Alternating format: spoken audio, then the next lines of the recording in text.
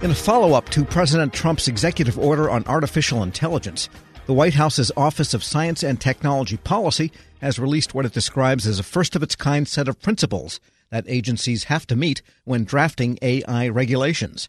Now, this policy is binding, and it builds on the work the defense and national security communities have put into their own recommendations on AI ethics. But administration officials have also cautioned agencies not to overregulate AI research and development. Federal News Network's Jory Heckman joins me with more. Jory, this is kind of an important piece of policy if you consider how important the government says AI is. What makes it the first of its kind, though?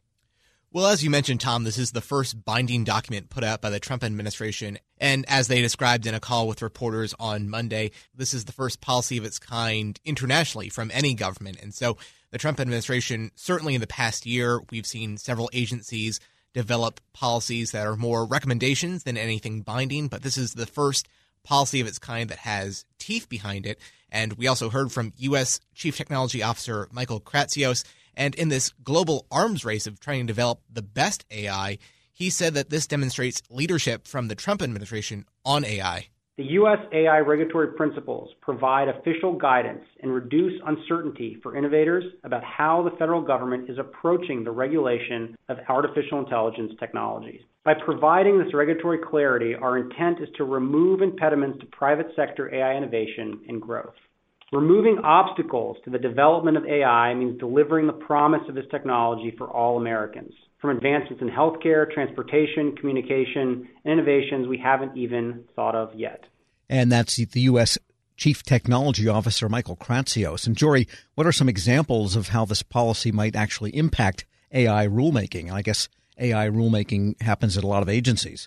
Yeah, and it can be tricky to wrap your head around, but there are a couple of concrete examples that we were given. The Transportation Department, for example, regulates drones, as well as the Food and Drug Administration. They regulate a lot of medical devices that now have some AI functionality to them as well. So beyond that, we also heard from Deputy U.S. CTO Lynn Parker. She did caution that this policy doesn't apply to federal use of AI. While there are ongoing policy discussions about the use of AI by the government, this action in particular, though, addresses the use of AI in the private sector. It's also important to note that these principles are intentionally high level.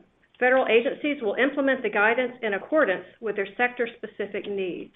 We purposefully want to avoid top-down, one-size-fits-all blanket regulation as AI-powered technologies reach across vastly different industries. All right, so this is regulation about regulation, you might say, and not about the government's use for its own purposes of artificial intelligence.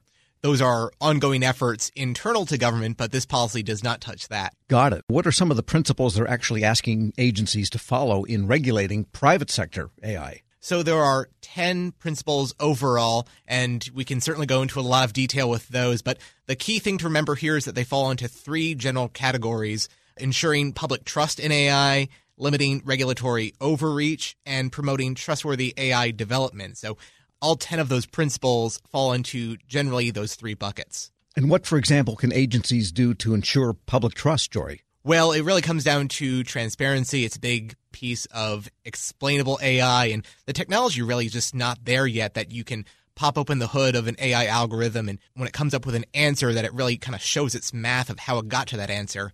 It's just kind of really input and output, and the in-between is not yet clear. So in other words, the government wants to make sure that users of AI in their industries have AI that the public can in turn understand how it works. Yeah, it really does come down to that. We're speaking with Federal News Network's Jory Heckman, and the second big principle, limiting regulatory overreach. It must put some limitations on the kinds of regulations they want agencies to impose on the public. Well, the concern from the administration is specifically state and local governments, in their words, overreaching by banning certain applications or uses of AI technology. One example that they gave was state and local governments banning the use of facial recognition technology, for example. And that's not just a hypothetical, Tom. That's actually playing out.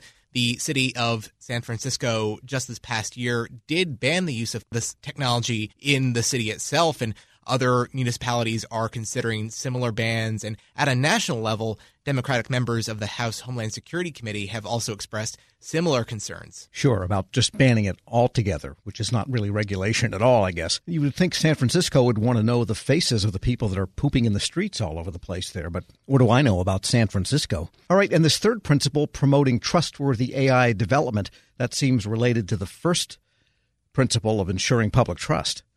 Right. I think more than anything, it really comes down to an open dialogue between the people who are developing this technology and the people that it's being used on. And what other agencies have been working on AI ethics besides OSTP? There are certainly a number of efforts going on here. There's some work being done from the National Institute of Standards and Technology, or NIST. They've put out one segment of an ongoing roadmap in AI as it pertains to research and development. They have kind of reached a lot of the same conclusions as this policy does, but it is non-binding, and they do stress that there is no regulatory overreach in any of this. We've also seen from the Defense Innovation Board recommendations overseen by the former Google and Alphabet CEO, Eric Schmidt. Yeah, he always comes up, huh?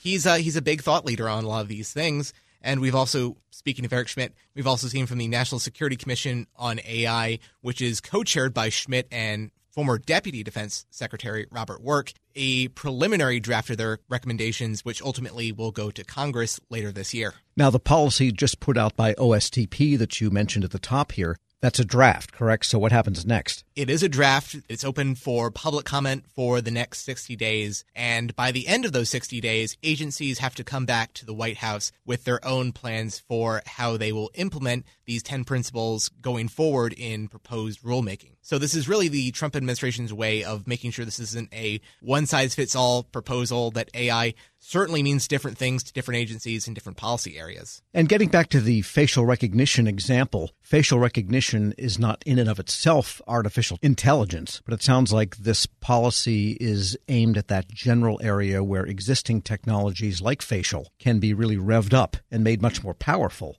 with AI algorithms. And that's the concern, I guess, on the part of the public, on the part of would-be regulators, and on the part of the administration. I think that's a fair way to put it. Facial recognition technology is just one subset of this broad umbrella that is AI, but I think it's one area that has garnered a lot of attention. Yes, because the AI gives kind of a predictive quality to what you can track otherwise, say drone tracking and so forth. Well, what is going to happen? That's, I think, what AI is aimed at in general. And I guess that can be intimidating. Yeah, that's generally a pretty fair way to put it, that facial recognition technology is just one example of this broader umbrella that is AI technology. All right. Federal News Network's Jory Heckman, thanks so much. Thanks, Tom. Check out his story at federalnewsnetwork.com. Grab a 30-day free trial of Live by Live Plus, and you'll get unlimited skips, commercial-free music, and all of the podcasts and live streaming events you can handle. Visit livexlive.com/podcast1 to learn more and start your free trial.